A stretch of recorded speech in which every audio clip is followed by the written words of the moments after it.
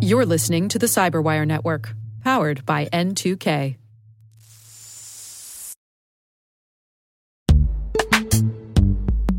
In the dynamic world of enterprise security, identity architects and IT leaders face a major challenge. Growth by repeated acquisitions multiplies the complexity of everything. Multiple IDPs, MFA providers, policy engines that all need to coexist. This can lead to fragmented user identities and policies that create security vulnerabilities and add access friction. Strata Identity solves this. Now you can decommission unneeded IDPs and consolidate the ones you'd like to keep without rewriting apps or disrupting users, engineers, and app owners. Plus, Strata's modular architecture makes it easy to integrate with any identity provider without manual maintenance and coding. Join the ranks of cybersecurity leaders using identity orchestration. Visit strata.io/cyberwire, share your top identity security priorities, and receive a pair of complimentary AirPods Pro. Offer valid for organizations with over 5,000 employees. Step into a new era of identity management at strata.io/cyberwire.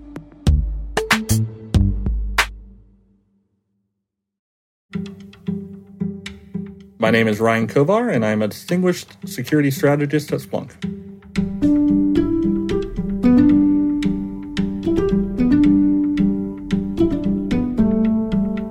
I think when I was growing up, what I wanted to do was be a history teacher, primarily. Computers were really something that I just did video games of and ended up getting into because I joined the Navy. I tried to join the Air Force, and they said, you're not very good at math, so no thank you. And I tried to join the Army, and I said, well, I really just want to drive a tank. That seems fun. And they said, no, you have to be in military intelligence or chemical warfare. And I said, neither of those sound appealing. And then I went to the Marines, and they said, well, you'd be a rifleman. I said, well, that doesn't sound fun. So finally I went to the Navy, and they said, sure, you can either do photography or work with radios and computers. And I said, well, radios and computers might be fun. So I ended up joining the Navy and then focused on computers while I was there. I was actually a system administrator on an aircraft carrier. So I was on the USS Kitty Hawk out of Yokosuka, Japan, and I really cut my teeth as a Windows NT 4.0, Unix 5.5, and Exchange 5.5 system administrator. And that's where I really got into computers. And I was also in charge of the cyber warfare defense for the 5th and 7th Fleet during the invasion of Iraq in 2003, which mostly meant I put in ACLs into a firewall. And that's kind of my first taste into cybersecurity.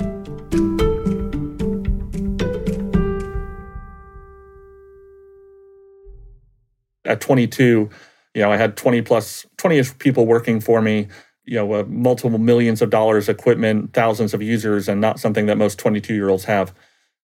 I left the Navy and then actually worked at a defense contractor in San Diego doing a very similar job. And they said, hey, we have this 1-week opportunity in London supporting the UK Home Office at the time called NCIS, which was National Criminal Investigative Service, which was very confusing being in the Navy. So I went out there for a week to help them actually with Exchange 5.5 and securing that system. And they ended up giving me a work visa, and I stayed for another 4 years.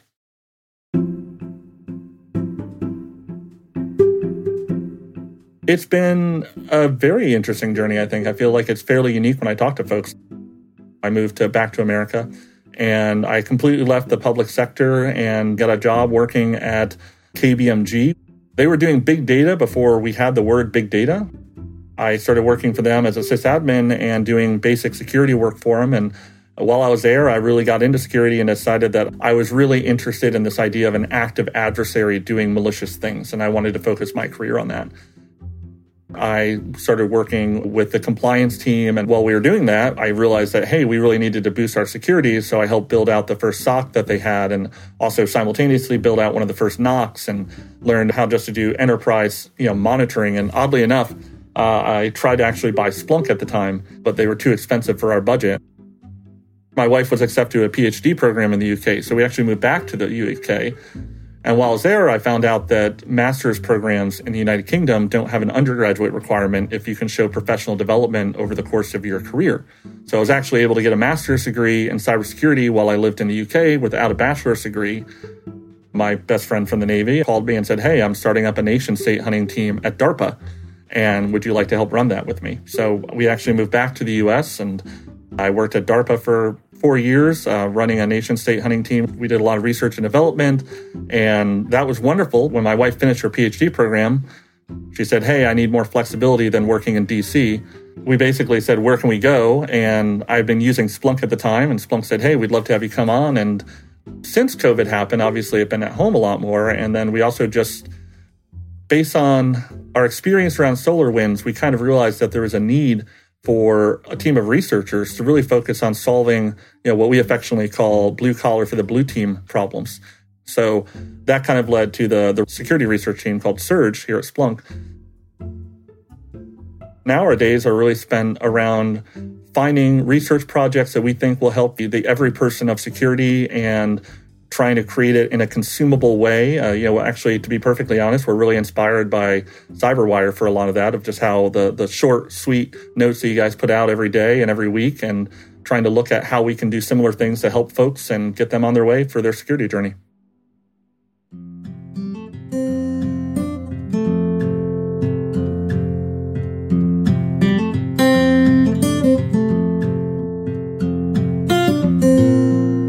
One thing about being in the military is you get a lot of leadership training. I personally find that I think it could probably be described most generously as a benevolent dictatorship. I like to take a lot of input, but I do believe that at the end of the day, someone has to make a decision and someone has to lead an organization. We do a lot of things that are, we really need to find a better word for it, but affectionately called murder boards, where people bring up ideas and we kind of really work the devil's advocate side of every aspect of it. And it's not intended to be criticism. The idea is that every day you can do better. And there's a motto that we have on our team of fail less, which is not intentionally negative. It actually comes from our background in Blue Team, which was assume compromise. Every day, assume compromise, and that your job is to find that compromise. The only failure that I believe in is not sharing your failure. I've given whole presentations on my failed research, and the idea being that, hey, I've done this, I've used a scientific method, this is my approach, this is what the outcome was, you don't need to go down this route, we can use this to build to go a different direction. The other aspect that we work very hard on is diversity of thought. We have a variety of different people, variety of different genders, and all different things coming in there to make sure that we're getting a diversity of thought and output before we kind of pull together as a team and execute. I've been doing cybersecurity or IT now for over 20 years. And of that 20 years of knowledge, only about 5 years of that knowledge is really relevant. You can't sit on your laurels in this industry. Like, what you knew yesterday can be completely extinct tomorrow.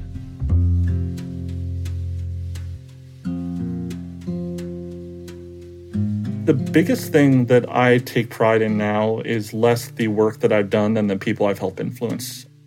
I think the most rewarding aspect of my career in the last 5 years has been mentoring and working with people new to the industry. I do try to do a lot of advocating, where I look at it more of, I think you're phenomenal, and I'm going to make sure that the door is open for you and provide that feedback and make sure that people are taking you seriously and giving you any advice I can. That has been more rewarding to me than probably any of the ephemeral technological victories that I've had over the last 20 years.